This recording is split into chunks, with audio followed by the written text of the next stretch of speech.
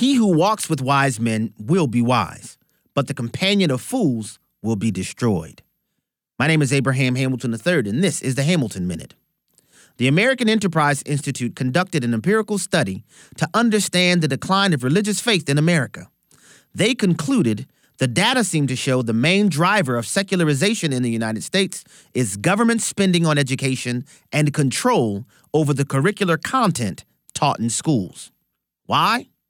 Because children learn more at school than reading, writing, and arithmetic. They imbibe a whole set of implied assumptions about what's important in life.